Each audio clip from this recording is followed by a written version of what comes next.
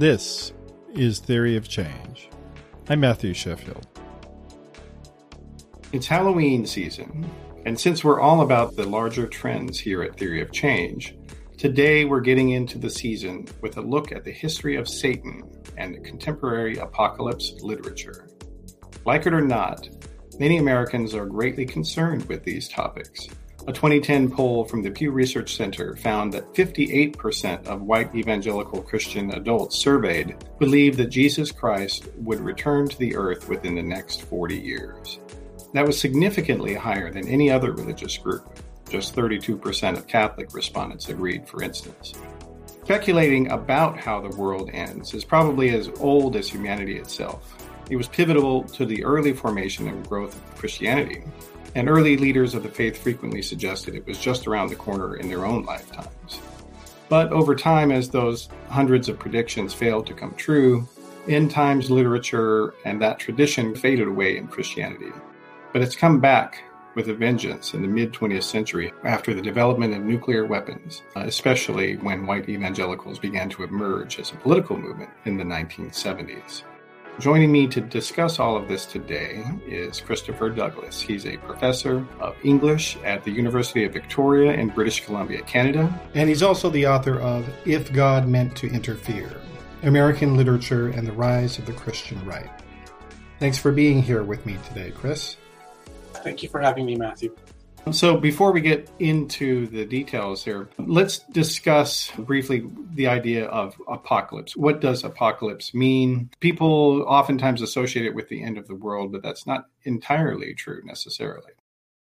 Yeah, that's right. Apocalypse is actually a literary genre that develops in the 3rd century BCE and has another sequence of developments in the 2nd century BCE. And really, what we're talking about when we talk about the genre of apocalypse is a kind of new vision of cosmology for how the world works and what God's plan is, who God's enemies are, and what's going on behind the scenes, as it were.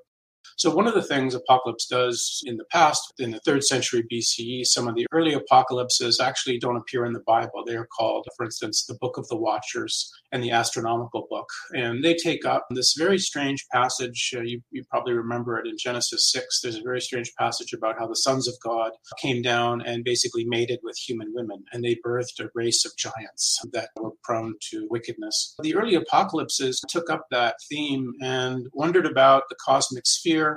In this apocalypse, it was attributed to Enoch, who was in the 7th generation of humans. I think this is Genesis 4. It just says Enoch walked with God and then he was no more. And so he, in a sense, gets whisked up into heaven. That's a proto-rapture. So Enoch, these apocalypses are attributed to him, and he has a heavenly guide there because he can't interpret all the sort of fascinating things he sees in the cosmic sphere. So the second stage of development in Apocalypse was in the 2nd century BCE. And there we get, for instance, the Book of Daniel, which is in the Bible, probably second half of the Book of Daniel, probably written around 164 BCE. But there's also other parabiblical apocalypses, like the Apocalypse of Weeks and the Animal Apocalypse as well. And what this is occasioned by is the persecution by Antiochus IV Epiphanes, who was the Seleucid emperor in charge of what was basically ruling Judea and Jerusalem at the time. And Antiochus basically practiced like a state terror against the Judeans. So he prohibited circumcision, seems to have placed a statue of Zeus in the temple in Jerusalem, and massacred the inhabitants, sold some of them into slavery. So the early development of Apocalypse was basically a reaction to state terror by empire, of being controlled by other people, by outsiders. And it's characterized, and I think this is the important part for us now, it was characterized by an extreme moral dualism in which Earth was basically a mirror of cosmic conflict. And basically what that meant was that your domestic or your mundane political foes were actually the enemies of God. And that's how Antiochus, for instance, was being imagined. But there was going to be an imminent intervention and then a great battle between God and his cosmic archenemies who were controlling or influencing the mundane rulers like Antiochus. And I think for the first time, you also get a kind of proliferation of divine beings in Apocalypse. And I think that's one of the things that also shows up in contemporary uses as well. Yeah, and we'll get into that for sure. But it's also the apocalyptic literature of that time period. It was a way of saying that our religion teaches that God is all powerful and his will prevails all the time. So how come his people are being captive and desecrated and persecuted? It's a way of saying that actually the good guys are going to win in the end. And there's even a term for that in literature, theodicy, right? That's right, yeah. So Apocalypse, in a sense, is a kind of national theodicy because it's trying to answer the question of how could all these things be going wrong for God's people if they're trying to do the right thing. Sometimes in the Hebrew Bible, the answer to why are things going so wrong is because God's punishing us because we've started worshiping foreign gods or something like that. But if you're trying to do the right thing, if you're trying to circumcise your children, your boys, but the worldly ruler is preventing you, that can't be attributed to God's discipline anymore. So the problem that Apocalypse tries to answer is, if this isn't God's punishment, then why are things going so terribly wrong? So it's in that sense that it's a kind of, it's a theodicy of national suffering that now attributes the problems that the Judeans are facing, not to God, but to God's enemies, basically to God's cosmic enemies and to their worldly rulers. And that idea got transferred or accepted within Christianity when that came along later. And there are several books in that tradition, the Apocalypse tradition, but of course the most famous one being the Apocalypse of John, often called the Book of Revelation. And there's a similar type of theme in that book as well, and these other Christian apocalypses. That's right. The way we could think about the early founders of Christianity, John the Baptizer, Jesus of Nazareth, and then Saul, who becomes Paul, these were all apocalyptic Jews. And they were immersed in that apocalyptic worldview in which God is imminently going to come and overturn the sort of evil worldly rule.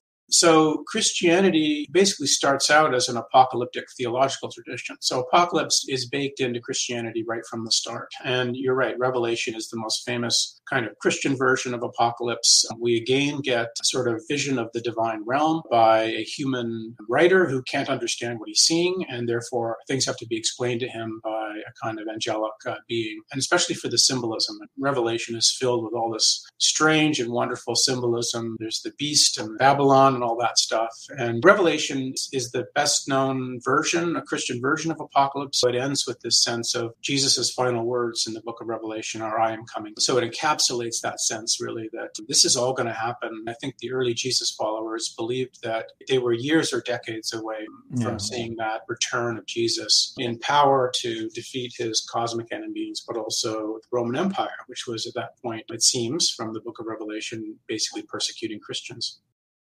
Yeah, and there are other early Christian apocalyptic texts, some even within the Gospels themselves. The book of Matthew has several chapters about Jesus himself claiming that the temple would be destroyed and that he would be returning. And those kind of were expanded upon in the Apocalypse of John, but there were some other ones as well. And as you said, that tradition really, it was baked in and it was highly influential. A lot of early Christians decided to just withdraw from society and go and live in their own communes, basically, which eventually turned into monasteries. And some of these groups were actually practicing celibacy because they thought there was no point to having children because they're just going to die, or that it's a sin to have sex. And so we're going to remain pure for Jesus. And certainly you can see that within some of the Pauline letters where he says it's better to not be married and to save yourself for God. Unless you're going to burn with passion or desire.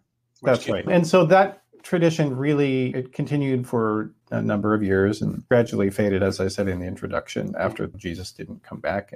The world didn't end. But in the Americas, you began to see the emergence of some Protestant faiths that were apocalyptic. So like the Jehovah's Witnesses and Mormonism, which calls itself the Church of Jesus Christ of Latter-day Saints, meaning that they see themselves as the being near the end of the world. And so there was a renewed interest in speculations at that time in the 19th century. And one of the other sort of interesting developments that took place around this time and maybe somewhat earlier was the reemergence of Satan as a spiritual foe than he was in early Christianity and certainly within Judaism. In the book of Daniel, Satan's not even there as a character, right? That's right. And to this day, a lot of Jews do not believe in Satan as this sort of almost divine opponent of God. So Satan isn't really a figure in a lot of Judaism. But at the same time, there was an idea of a Satan. Let's maybe talk about that a little bit. Sure. Yeah, no, you're right. And Satan would end up being, in the Christian tradition, he would end up being the boss, the archenemy of God, and basically the boss of all the other evil cosmic agents that are out there. But when we look at the Hebrew Bible, there basically isn't a Satan in it, not as Christianity would later construe it. We have the word Satan, but it means different things in different passages. And I think one of the best known moments is in the book of Job, where Job goes through all these terrible things. So we're again interested in this problem of suffering and theodicy. But when the word Satan is used in the prologue to the book of Job, it's actually Hasatan, that is the adversary or the Satan. And he's a member of basically the divine court, the B'nai Elohim.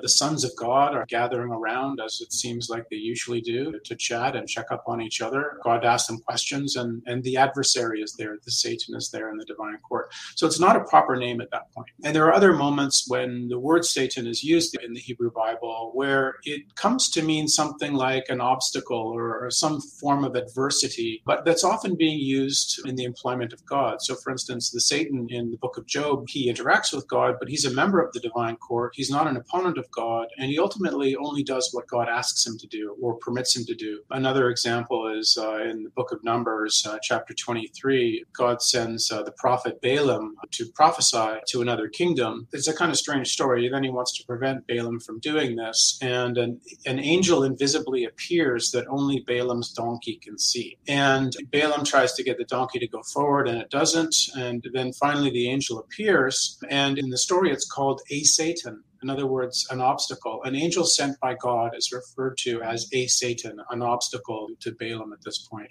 Yeah. So it's only in Apocalypse, this kind of later tradition, this later theological emergence of these ideas that God has a sort of cosmic opponent, that these earlier uses in the Hebrew Bible will congeal or come together and become transformed into this new idea. That is, that God has some sort of cosmic opponent. And he has different names in different apocalypses. Some places he goes by Mastema, and there's other examples. But the point is that this is still a matter of theodicy, of thinking about how when bad things happen to me or our people, this can't be from God himself. It has to be because we're God's chosen people. It has to be from a kind of enemy of God. Yeah. And one thing that I think a lot of people are not aware of about the Jewish religion as a tradition is that it is descended from a polytheistic regional faith. And so, for instance, God, as construed in the Bible, actually has two different names. So God is referred to in some of the Bible books as El or Elohim, and then on other books, God is referred to as Jehovah. And these actually were originally, from what biblical literary scholars have been able to piece together, these actually were separate beings and regional beings. And one of the other interesting things about it is that the Philistines, who were a neighboring people to the Hebrews at the time, they worshipped a god who is described in the Bible as Baal, but the spelling of it and the pronunciation of it should be Baal. So it was actually the same God. It was just a different name for him. And then also there were other members of that pantheon. The wife of El was Asherah, and she's in the Bible as well. And there's this pervasive attempt among kings and prophets to extinguish the worship of Asherah, and you can see the vestiges of that tradition. So in some ways, the figure of Satan kind of fits into that pantheon as sort of a rival. And in the book of Daniel, while Satan explicitly is not mentioned, there are some other figures who are mentioned. Can you talk about those a little bit? And those become important later in the 20th century fundamentalist Christian tradition we're going to be talking about. Yeah, and actually some of them show up as characters. So, for instance, the way I've heard it pronounced is Baal, but Baal, the ancient storm warrior god from Canaan, actually shows up in Frank Peretti's This Present Darkness. And one of the old explanations for where did all the other gods go in this older polytheism is that they were actually demons pretending to be gods and luring people into worship. That's the answer that John Milton's Paradise Lost gives us in the early 17th century. But you're right, ancient Israel emerged alongside other societies societies and civilizations in the ancient Near East who were all polytheistic. And so Bible scholars today believe that the ancient Israelites also had a pantheon of gods. And at the head of that was a figure called El and his consort Asherah, the mother of the gods. Baal was a local storm warrior. Anat was an adolescent warrior goddess who was very fierce and eventually kills death himself. And into this pantheon, probably from somewhere in the south, maybe Edom, came Yahweh. And he seems to have absorbed certain storm warrior characteristics from Baal, especially if you look at Psalm 29. There's a kind of a sense of that storm warrior characteristics being passed from Baal to Yahweh. I've seen scholars suggest that God may, in some sense, be a kind of amalgamation of these five deities. And we still see the traces in the Bible. So, for instance, in Deuteronomy 32, a figure called Elion distributes the nations to the B'nai Elohim, the sons of God. And Yahweh is one of the gods who seems to get Israel. And there's also that kind of imagery that's retained in Psalm 82. So it's based on these biblical traces, but it's also based on archaeological records. For instance, we found, I think, at one point in 9th or 8th century BCE in an Israelite fort, there's a famous inscription on a clay pot that says Yahweh and his Asherah. So at some point, Yahweh and El get merged. Yahweh has absorbed Baal's characteristics. He then becomes the high god of the pantheon. He inherits Asherah. And that's one reason that the scholars think that in many of the books of the Hebrew Bible, there is a prohibition against using the Asherim next to the altar. And this might have been a way of kind of memorializing the wife of God.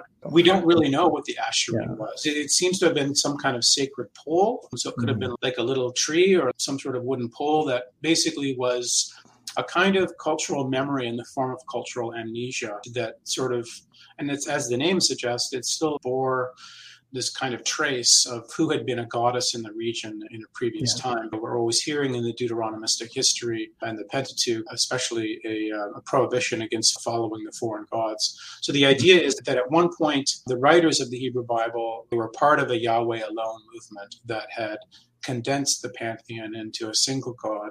And now they were ascribing what had been prior worship of indigenous gods, they were now reimagining as foreign gods that often came into Israelite households because of the intermarriage between Israelite men and foreign women. Specifically, though, in the book of Daniel, though, there are some vestiges of that tradition of Yahweh as part of a sort of national or international network of gods or divine beings. And there's an angel in Daniel chapter 10 who comes and appears to Daniel during one of his visions toward the end of the book. And he says to him, I was going to come and talk to you, but the Prince of Persia delayed me. And of course, for those who are into video games, Prince of Persia is a video game from the 1990s as well. So that's a fun little Easter egg. I wonder if the people who created that knew about that. But irrespective of that, though, there was this idea. So the Prince of Persia as some sort of divine being said to be affiliated with Persia was said, and depending on the translation, sometimes the angel is either with him or either struggling against him. The text can be a little unclear, but then also there's another divine being who is also said to be the Prince of Greece. And so what's the context of those verses? And they become much more important in this tradition we're going to talk about in a second. So the idea is that with the development of apocalypse actually reaches back to some of the vocations and agents of this ancient Israelite polytheism.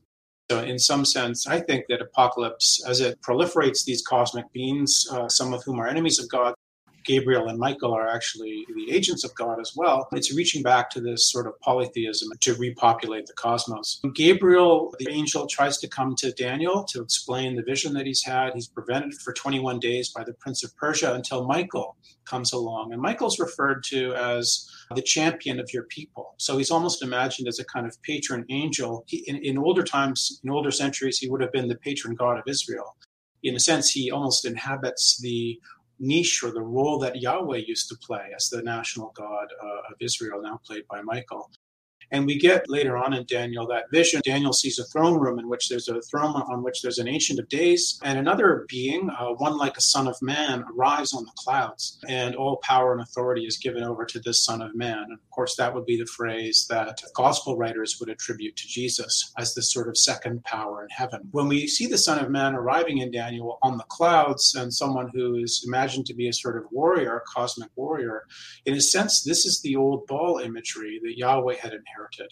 So that relationship between El and Yahweh, El and Baal, and then El and Yahweh has, in a sense, been transmuted onto the Ancient of Days and the Son of Man. And in the Christian tradition, this would end up being the first two people in the Christian Trinity, God the Father and God the Son. Jesus having power over the waters. He walks on water. He's able to calm the storm. He's also imagined in Revelation as the warrior who comes at the end to destroy his opposition. So there's a definite set of echoes between that ancient Israelite polytheism and then the way in which Apocalypse redeploys that and renames some of the agents to imagine a world in which God seems to be more distantly controlling. Gabriel, when he comes, takes Gabriel 21 days to come to Daniel. Presumably, God could intervene at any moment and beat up the Prince of Persia and let Gabriel come to Daniel. The Prince of Persia would have been not a mortal, but a sort of divine being in charge of the geography of the Persian Empire, for instance. And the same with the Prince of Greece. So what's happening at this point is the cosmic beings who are opponents of God are imagined to have specific geographical territories as well. And so this is one of the first times that occurs in the Hebrew Bible as well. And in a sense, it's modeled on the older idea in the ancient Near East of different nations having different national gods. Yeah. So beings control certain territories within a larger pantheon. Or are allied with specific people. They sponsor them as patrons, right? So that Baal is we found these marvelous clay tablets from 3,500 years ago in the ancient city of Ugarit. It gives us this poetry about the Canaanite pantheon of gods, in which there was Baal and Asherah and El and Anat, and as well as some others. And Baal was the patron of the city of Ugarit, just as later on, in a sense, Yahweh would be the patron god of the Israelites, and then eventually the only god during that development of monotheism. But when we get to the Prince of Persia and the Prince of Greece in the book of Daniel, it's almost as though we're returning to an older model of deities who are especially connected to certain nations and have a sort of geographical sphere of influence. Yeah, and so the tradition that having this sort of spiritual unseen warfare, it percolates as a thread within the tapestry of Christianity and Judaism for a long time. And then over time in the 19th century, there's a return to this idea of the world's going to end and we're going to be there for it. We're going to be God's chosen one. So the Jehovah's Witnesses have this thing where they take from the book of Revelation, where there's said to be people who are predestined to be saved by God. And of course, their religion is the one that is. And so there's this proliferation of books in 19th century United States of people saying that I had a revelation and this is how the world's going to end, et cetera, et cetera. And you have several religions that are built out of that: Seventh-day Adventism, Jehovah's Witnesses, Mormonism. But over time, though, the literature itself changes from being prophecies and revelations to being more about as a novel. And around that time, like, for instance, we had the emergence of one of the very first Christian novels, Ben-Hur, that story, which came out in the 1890s, if I remember right. And Jesus was a character in that book. And that's the first time that we know of that Jesus was a character in a novel. And so the Christian literature began to some degree kind of gravitate in that direction somewhat. And then we had other books that came out that featured more symbolic interpretations of the end of the world. So like Lord of the Rings or the Narnia series by C.S. Lewis. But they were still metaphorical in this sense. But they also were not intended to be didactic of teaching specific theological viewpoints. And that's something that's interesting because when you look at Ben-Hur, for instance, it's been made into 5 separate films, including the 1959 version, Charlton Heston. You had other Christian books like Shepherd of the Hills, which was set in the Ozarks region of the United States, was turned into a film several times, including one by John Wayne. And there was this reimagination of Christianity in a novellic sense, rather than a revelation. But then you have the emergence of the idea of global nuclear holocaust after the bombings in Hiroshima and Nagasaki. And things kind of reoriented a little bit after that. The prospect of the world of everyone dying in a nuclear holocaust. That was hugely important throughout the world. Every culture began grappling with that idea, and that filtered into the Christian tradition, the Christian fundamentalist tradition that was emerging. And in that context, we had the emergence of the Jesus People movement, which was a sort of left-wing Christian fundamentalism. And out of that came a book called The Late Great Planet Earth. Can you talk a little bit about what that book was and who wrote it? Sure. I think about apocalypse as a kind of phenomenology of disorder. It's been baked into the Christian tradition from the beginnings, but I think there's renewed attention to apocalypse in those moments where people feel that the world has become crazy and disordered, and they want to understand or see a vision of order within that chaos that they're experiencing. I'm interested in evangelical fiction in particular, and one important sort of milestone in terms of the work that I do is John Nelson Darby in the 1840s, who would reimagine apocalypse for the modern period, for the contemporary period. And he's the guy that sort of came up with this notion of premillennial dispensationalism, which means dispensation, meaning that the world history is divided into certain specific eras that are chapters organized by God, and premillennial means we are in the last chapter right before the 1,000-year reign of Christ that's imagined in the book of Revelation. So in other words, our current period is right before the end times. So that's still very much within the sort of apocalyptic vision, but John Nelson Darby preached widely in the United States, and his vision of premillennial dispensationalism, that we're in the sort of end times and that one of the things you needed to do was look for the signs of the end times, became popular in U.S. evangelicalism especially, and it made its way into, for instance, the Scofield Reference Bible, which I think sold something like 50 million copies.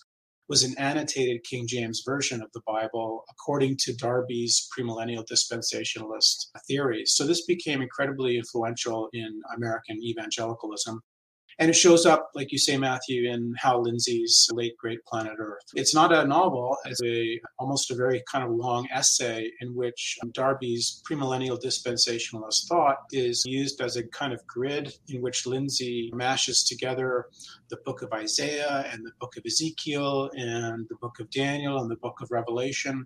For Lindsey and other fundamentalist Christians locked into this premillennial dispensationalist theology, all the Bible kind of becomes this decontextualized mash of quotations that they can then decode. They decode it. That's right. That's the right word for this. So that, for instance, when we read the book of Daniel, it's actually not what Daniel is talking about, the Seleucid Empire and Antiochus and the state terror against the Judeans. Revelation is no longer about the Roman Empire disguised through symbolism as Babylon, but rather everything becomes about the 20th century or the early 21st century for folks who are still doing it. So all the books of the Bible, in a sense, become historically decontextualized, and this, of course, is in opposition to what Bible scholars would do when they look at the sort of historical context for the writing of the book of Daniel or the book of Revelation. For Lindsey and other interpreters, they were all reading the signs, and somehow, through the will of God, books that were written 2,500 or 2,000 years ago, they were writing code about what would occur during the end times in the last decades of the 20th century or the first decades of the 21st century. So the Late Great Planet Earth takes these mash of quotations and it looks at nuclear proliferation, yes, but also it's especially worried about Chinese. I think I was just sort of opening this up again yesterday. I think there's actually a chapter in the Late Great Planet Earth called The Yellow Peril. He's reaching back to a bunch of old kind of racist tropes and reimagining them for what things look like in 1970, all pointing toward the end times, the events of Revelation that the author of Revelation was imagining as going to happen within decades about the Roman Empire is now being redeployed by Lindsey to be about how would the end times occur after the state of Israel is formed in 1948. What are the sort of sequence of dominoes that are going to lead to the coming of the Antichrist and the imposition of a one-world religion, and then God's final conflict in which Jesus emerges riding on his white horse.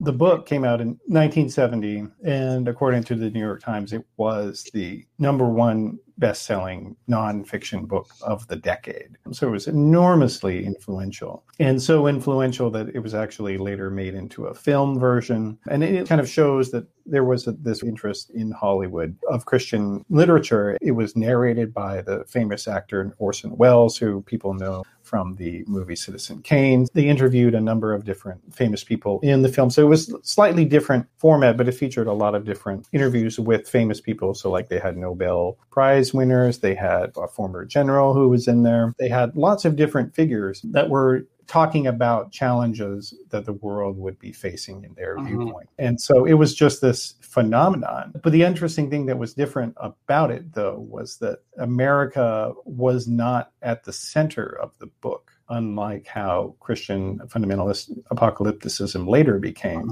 America doesn't play a big role in the book. And then after that, there was a film that came out, and that film was called A Thief in the Night. So actually, I'm going to play the trailer of that film here, just to give a sense of what that looked like. Speculation is running high that some alien force from outside our system has declared war on our planet. And there will be no place to hide. A Thief in the Night. I wish we'd all been ready. Now to the screen comes a powerful story of Bible prophecy. I know what's going on is evil, but I'm not going to join it. A Thief in the Night is coming from Mark IV Pictures in color. Please do not reveal the ending. That's A Thief in the Night. It was the first real popular discussion in a film version of the idea of the rapture, which comes from Darby. Can you talk a little bit about that film and what the overall plot of it was? And the premise is the rapture, which is this doctrine that just as the end of times begin, real true Christians will be whisked away by God into the air. I think this is Paul in Thessalonians. This is based on a quotation from Paul in Thessalonians. And they'll be gone. And that will inaugurate, according to this premillennial dispensationalism, that will inaugurate kind of 7 years of tribulation during which we see the rise of the Antichrist, who establishes a sort of one world religion and one world government.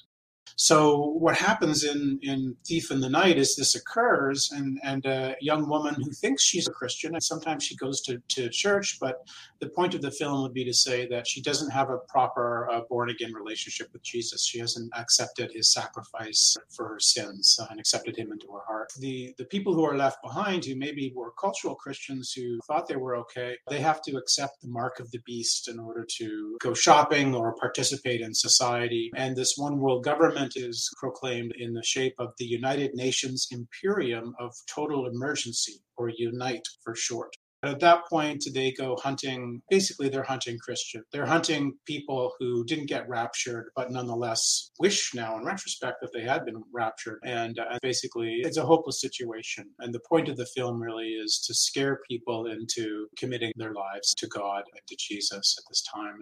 I know, Matthew, you've interviewed some of the ex-evangelical folks. If you were growing up evangelical in the 1970s or 1980s, you might have seen this movie in a church basement. A lot of people account the kind of terror, childhood terror they felt watching this film, because one of the things that sort of threatened was you'd come home one day as a kid from school, and there'd be a pot. Your mom had left a pot boiling on the stove, but your mom is nowhere to be found because she's been raptured. And now you've been left behind to deal with the terrors that are to come. So it's a kind of instantiation of the Darbyite premillennial dispensationalism in which the end times are right around the corner. And again, they're using the sort of Hal Lindsey method of reading signs of the end times and contemporary events. But the definite sensibility is that what the book of Revelation foretold is about to commence any moment now. I think you read the percentage of white evangelicals who believe that the rapture, the end times are going to happen in their lifetime. It's like 58%. So that's the sensibility that The Thief in the Night is both responding to, but also encouraging 50 years ago when it came out. Yeah. And then I think the other sort of idea different from the Hal Lindsey idea is casting things perceived to be culturally liberal or theologically liberal as opposition, and opposition also coming in the form of the United Nations. And that came out of an earlier far-right opposition to the idea of the United Nations. And it wasn't really present in the late great planet Earth, but it becomes absorbed into this Christian literary far-right tradition. And the idea that New Age beliefs are evil and that they are a resurrected paganism becomes very integral. And so after A Thief in the Night comes out in 1972 and just is this sensation in fundamentalist churches, a year later, while Thief in the Night is still being shown, you have the release of The Exorcist, which was a 1973 film. Most people have seen it, but for those who haven't, it's a telling of a girl who becomes possessed by a demon. 2 Catholic priests try to expel it. And it was another just massive sensation. So it came out in 1973 until 2017 with the re-release of the movie It. The Exorcist is the #1 R-rated film in history. And it really put Satan on the map in a sense. And people become a lot more concerned about it. They were trying to ban the film from being seen in different areas. And people were claiming all sorts of being affected by epileptic fits or things like that, or feeling demonic presences in the theater. These were all things that people claim to have been experiencing in relation to The Exorcist. And that sort of began to filter into the more Protestant Christian fundamentalist media. A novel that came out in the 1980s kind of incorporated some of these more satanic aspects into the apocalyptic literature. And that book was called This Present Darkness. I'm going to put the cover of that there. And for those who are listening to the show, the cover is a picture of a small church at nighttime that is about to be gripped up by these shadowy claws that actually are reminiscent of the television series today, Stranger Things, in a way, you could argue. That's the sort of milieu that they're going for. Tell us a little bit about This Present Darkness. Sure. This Present Darkness is by Frank Peretti, 1986, and it kind of inaugurates, it's a hugely important piece of fiction in the evangelical literary tradition. It sort of inaugurates a change in how apocalypse and rapture is envisioned. And what happens now is it emphasizes the need for Christians to struggle against their demonic foes rather than just as in The Thief in the Night. The Thief in the Night, basically, it's all over once the rapture happens. This Present Darkness is not a rapture novel, but it provides, in a sense, a kind of blueprint for Christians' struggle against secularization, which threatens to dominate one's town or one's enemies. I'm going to just share real briefly a kind of sense of this, just share some visuals here. Does that look like it works? There we go. What happens in This Present Darkness is there's a small all-American town of Ashton set somewhere maybe in the Midwest.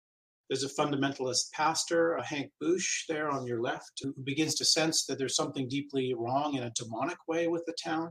There's Marshall Hogan, who's a journalist, a sort of Christian, but not really quite Christian, who also begins to uncover a conspiracy to buy up various local institutions in the town, culminating in the town's college. The sort of bad guys in the novel are Oliver Young here, and he's actually a Unitarian minister or a United Church minister. So he's a kind of liberal Christian who believes in ecumenicalism, that we can all get along and that all religious traditions have a kind of sense of truthfulness to them. Julene Langstradt is a psychology professor at the local college. She's in on the conspiracy to buy the town's local college. The conspiracy is being conducted abroad from powerful foreign shadowy forces. And Langstradt is interested in basically New Age ideas, and she believes she's in contact with the ancestral spirits and a divine being from long ago or from past life or something like that. So these bad forces are understood to be basically non-fundamentalist Christian ideas and social forces, including especially New Age ideas. What the novel shows us, and the reason I place it within the sort of apocalyptic tradition, is that it shows us that actually angels and demons are involved in this conflict over the fate of Ashton somewhere in the United States. And so it's actually demons that are at work behind the human actors in what's going on in the novel. So it's actually demons who are involved in this plan, this kind of conspiracy to purchase the town's local college. This can involve a sort of sacrifice of victims. And angels are there to combat the demons. And that's going to mean a sort of spiritual warfare that happens in the background. But the angels can only work when the humans pray for them. So it basically, again, had the structure of apocalypse in imagining that one's political foes at home, that is in the small town, actually were being demonically supported unknowingly. So what happens with Julene Langstradt and Oliver Young is that they don't know demons are behind the conspiracy in which they are involved. So there's this larger cosmic invisible struggle that's going on behind the mundane mundane fight for the town's future that's happening at that time period. In many ways, I think the text is interesting in lots of different ways, but the fundamentalist pastor, one of the things he does, he wanders around the town and he can sense the presence of demons and he prays against them. And this is called spiritual warfare. And this novel had a large effect on the ideas about spiritual warfare that are current among many Pentecostals, charismatics, some evangelicals, the New Apostolic Reformation, and others. And I'm recalling, you have the clip of Paula White. Paula White was President Trump's spiritual advisor. And she recalls in one of her sermons a kind of spiritual warfare that she was practicing against the demons who were opposed to President Trump. So like the main character in the novel, this Present Darkness, she's actually striding a kind of specific territory and prayerfully combating the demons who are there. Hey, we interrupt that which has been deployed to hurt the church in this season, that which has been deployed to hurt this nation in the name of Jesus. Forgive us for our sins. Come on, I need you guys to pray.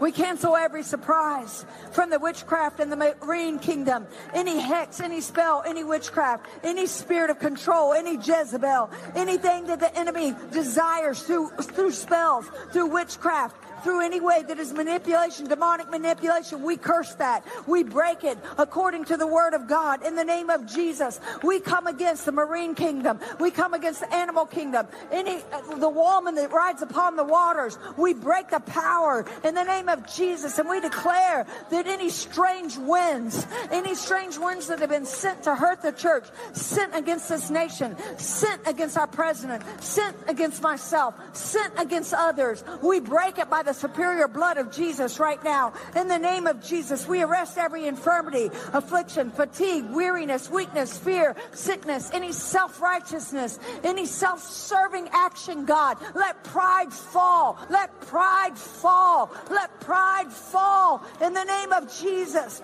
we command all satanic pregnancies to miscarry right now. We declare that anything that's been conceived in satanic wombs, that it'll miscarry. It will not be able to carry forth any plan of destruction, any plan of harm. There's a lot going on there. I think one of the things we could just emphasize is this is in the apocalyptic tradition, and that the world is full of cosmic, and they're invisible, and they need to be opposed by God's servants on earth, who in the sort of supersessionist Christian view are Christians. White American Christians, God's chosen people, are being opposed by not just their mundane political foes, but other invisible cosmic spiritual beings who are actually the enemies of God. So I wouldn't be surprised if she'd read Frank Peretti. According to one ethnographer, Frank Peretti is being used almost as a sort of training manual for how to do spiritual warfare. But clearly the vision there of extreme moral dualism, in which when President Trump got impeached twice, said, we're praying for our president and against the demonic networks that have led to his impeachment. So domestic political foes are reimagined as having a demonic sponsorship in this apocalyptic worldview that I think, in a sense, characterizes the Christian right today. Yeah, and this sort of integration with fiction and scripture and contemporary politics. I'm just going to read a review from somebody who posts of this Present Darkness on Amazon. Here's what she says. She says, "Sure, it's fiction, but man, this particular fiction has become my fact by deliberate choice. Because for me, there is no downside in doing so. This book is a sparkler. I passed it on to my husband who couldn't put it down, then my son who also loved it, and finally I convinced my non-reader daughter to buckle down and read it." A lot of Christians who are not familiar or part of this tradition, there has been this whole emergence of kind of this almost animistic pagan Protestantism, and it's really developed, and this is believed by millions of people, and it's pretty disturbing, if I may say. I guess one of the other aspects of the novel, though, as I understand it, is that the demons who are at work in this small little town are trying to create a new age cult that they can then use to begin performing human sacrifices and gain more power. It's unclear fully what they want to do, but they're seeing this town as the power base to bring out their own vision for taking over the world. Is that right? They're going to establish a one world religion. And so the idea here is that any sign of secularism or religious pluralism in the United States, including the presence of strange New Age ideas, are things that are deployed against Christianity. And so the New Age ideas become a threat to Christianity. And it's a way of imagining that religious pluralism is actually a form of oppression or persecution of fundamentalist Christians in the U.S. today. And that's, I think, really the sort of a strain that goes throughout the literature. And we could look ahead toward the Left Behind series carries that kind of idea forward, especially. But I think in lots of Christian right politics today is the idea of being compelled to share power culturally and politically has been experienced as a form of persecution that brings these supersessionist Christians back to the sort of original context of apocalypse, which was persecution under empire by foreign powers.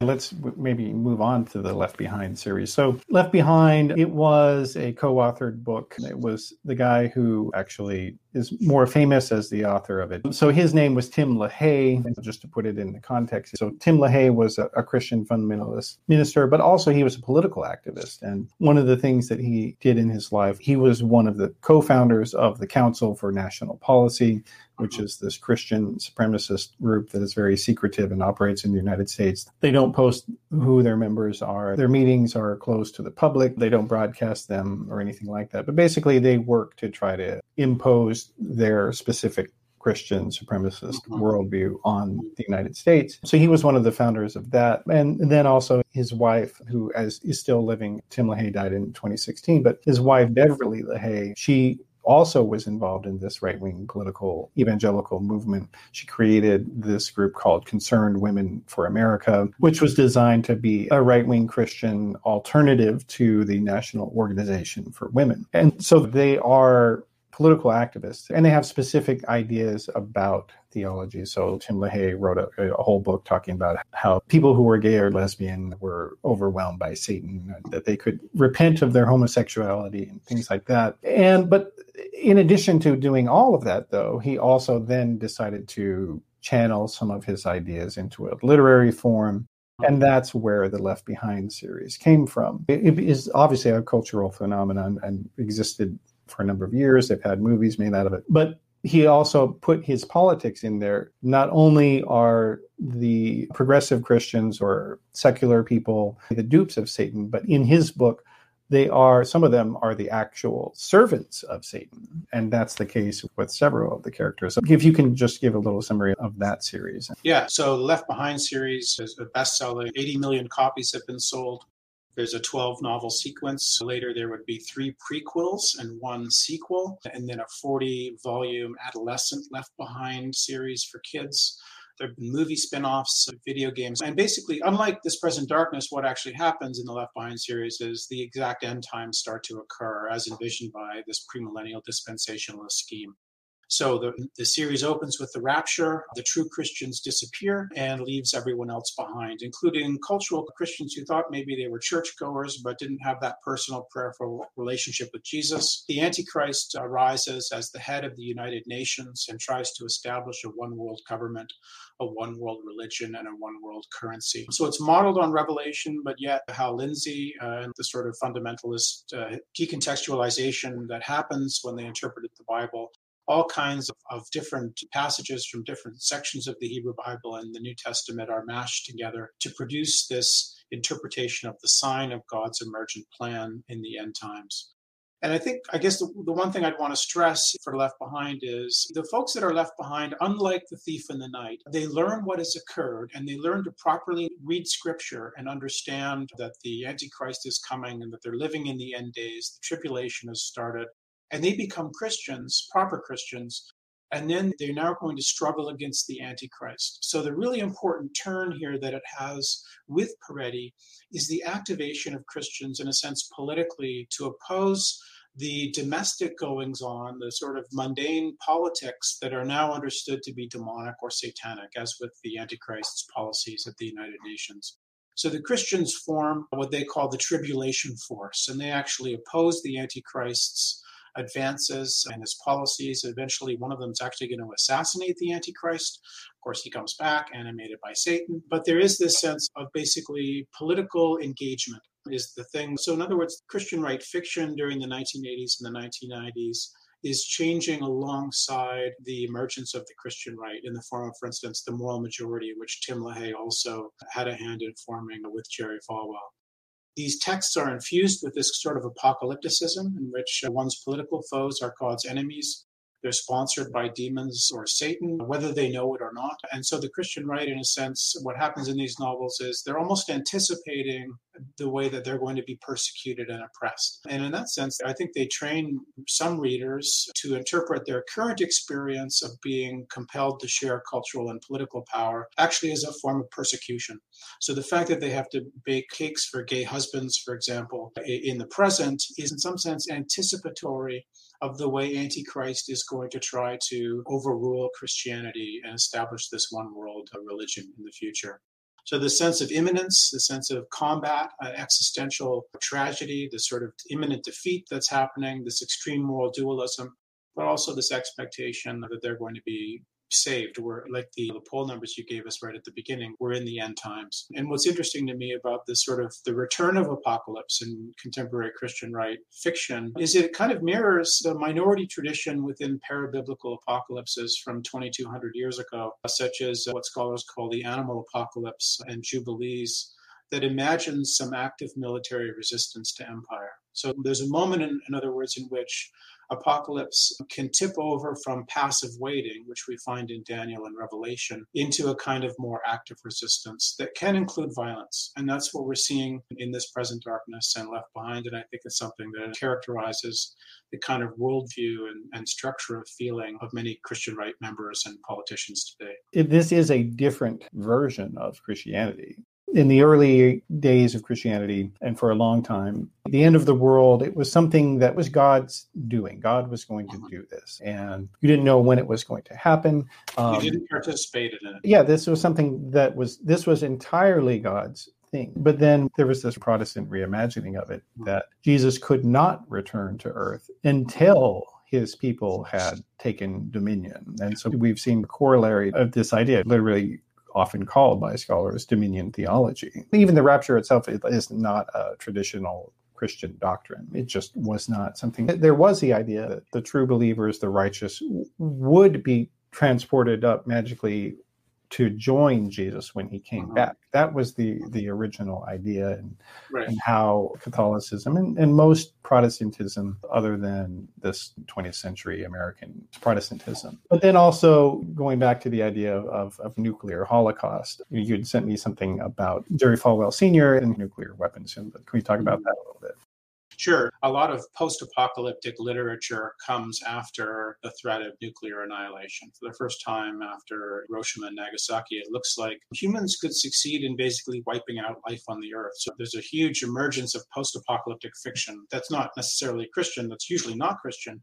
But oftentimes the way fundamentalists interpreted that was that the emergence of nuclear weapons could be part of the plan of Armageddon. So what you're finding in Hal Lindsey's The Late Great Planet Earth is it musing on this question about whether nuclear weapons might have a role in the end times, in this end times conflict that's occurring. And certainly we know that Jerry Falwell, for instance, was opposed to Reagan's disarmament plans, the START treaties and so forth, partly because he viewed, I think, with Reagan, the Soviet Union as an evil empire. So he might have been one of the antagonists of God's chosen nation at the end of days. But also, perhaps, I think for some Christians, that sense that the nuclear Armageddon might be one of the ways that the end times were conducted. And just as the founding of Israel was seen as an important milestone for some end times folks, some readers of the rapture and premillennial dispensationalism like Falwell and probably LaHaye as well, but certainly Hal Lindsey were thinking about the role that nuclear weapons might play and that kind of the battles that are described in the book of Revelation. You could basically argue that the Christian right has transitioned from the traditional interpretation of "save me from this cruel world, Jesus," over to "I want to burn the sinners for you, Jesus." And that Christian militarism was certainly visible on January 6th, where you had many, many protesters there who had these signs proclaiming their devotion to Jesus. They had flags for Jesus, Christian flags, Jesus Trump flags, and they were there to overthrow this government that had been imposed upon them by the servants of Satan. I think your invocation of dominionism is exactly correct. This form of apocalypticism is seeing your political foes as the enemies of God or sponsored by the enemies of God can tip over into or be aligned with this notion that we need to retake the nation almost as a sort of precursor for the end times to occur, for the return of Jesus and the hastening of God's kingdom. So I think there can be that kind of affective alliance between politics of trying to retake the nation and establish proper rules according to God as you understand them, and the notion that thereby you might be hastening the coming rule of the kingdom of God. Where do you see all this heading? I'm super pessimistic for your country, actually.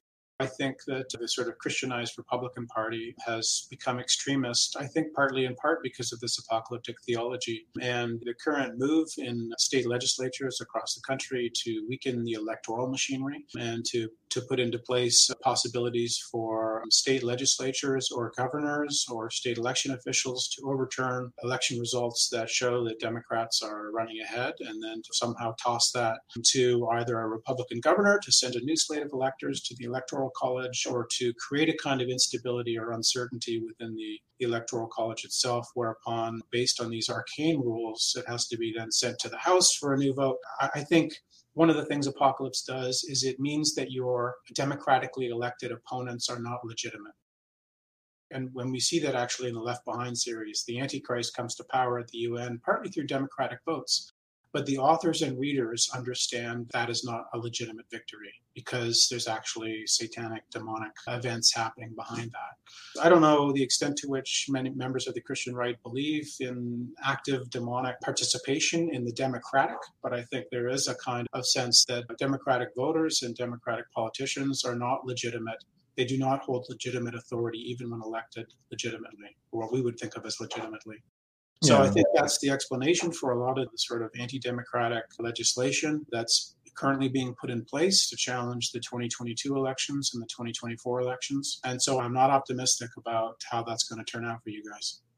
One thing I would say, though, for people who are listening or watching who are in contact with Americans, I found that people who haven't been steeped in this tradition themselves, it's hard for them to believe that it's real, that there are tens of millions of people out there who literally think that they are living in a Bible story. And when you think that you are God's personal servant, everything is permissible. And so it's important for people who are aware that this tradition exists to educate others who are not aware of it. Because if you don't do that, then people don't know what they're fully up against. Then they can't really oppose it effectively. And I'm just going to put up on the screen here a picture. So this was a rally that was after Donald Trump lost the 2020 election. So there were Christian right activists who were coming into different states trying to overthrow the results there. And in this picture here, we have some activists that were in Michigan, and they have these boxes of things that they claim are affidavits proving that there were Democratic cheating in the election. And got this whole group of people that are praying over the boxes and proclaiming God's authority that the supposed affidavits will be persuasive to judges. In the background, there are these praise worshipers. Some of them are blowing on these ancient Israeli horns called shofars. They really do see themselves as God's prophetic servants. And so it's really important that people who are watching or listening today, that you tell people about what's going on here, because the mainstream media doesn't understand these stories. And actually, maybe we can wrap up with that. Why do you think that there is such little mainstream media interest in trying to understand this tradition, this delusion? I think both in journalism and at certain moments in academia, there was a widespread expectation of secularization. That is, that religion was disappearing. And so we don't need to pay as much attention to religion as we used to need to. That's one of the things that happens to modern countries in modern times, is that religion disappears. That's happened in some countries to some degree, like Canada and elsewhere in Europe. But in the United States, it hasn't really happened. In fact, we've seen the reverse. We've seen the reinvigoration or the re-empowerment of especially of Christianity since the 1970s and 1980s became increasingly politicized. So we've actually seen the reinvigoration of a kind of conservative white Christian religious energy that I think is intent on recapturing its symbolic, cultural, and political power. And much of it does not regard its political opponents as legitimate actors, even when democratically elected. So I think once you reimagine in those supersessionist terms that you are God's chosen people in God's chosen country, it makes compromise particularly impossible, because your opponents are the opponents of God. You don't compromise with the opponents of God. And I think also that you could say that many moderate or liberal Christians, they're not aware that this alternative tradition has developed and really grown as big as it is. And they're also not aware that that tradition is coming for them, and that it has a power that is very compelling to a lot of people because it's totalizing. It's a worldview that encompasses politics, that encompasses religion, that encompasses schooling, that encompasses family. It literally can run your life for you. It can make the decisions. It can make your identity. You can finally be a part of something bigger than yourself. They may also lack understanding about what this is, because a lot of it is a kind of craziness that's outside of their specific church or cultural traditions. But some of it is shame. I think for lots of progressive and thoughtful and intellectual Christians, to engage with fundamentalist theology and politics is to experience shame, because it's not like yours. It's simplistic and binary and into this sort of Manichaean binary of good and evil. It's not as sophisticated as your own religious tradition. So I think that can oftentimes mean for the moderates and liberal progressive Christians, there's an experience of shame and an attempt to, I think sometimes, on the other hand, argue that they're not really Christian at all. Those people are not really Christian. They're Christian nationalists who aren't really in the proper Christian tradition like we're practicing it. But that's a different conversation. Yeah, this has been a great one that we've had. So I'm just putting up on the screen for people who want to continue to follow your work. You are CRD Douglas on Twitter. And then also you have a book out, which I mentioned in the beginning, but I'll plug it again for you. It is called If God Meant to Interfere, American Literature and the Rise of the Christian Right. So thank you for being here, Chris. Thanks for having me on your show, Matthew.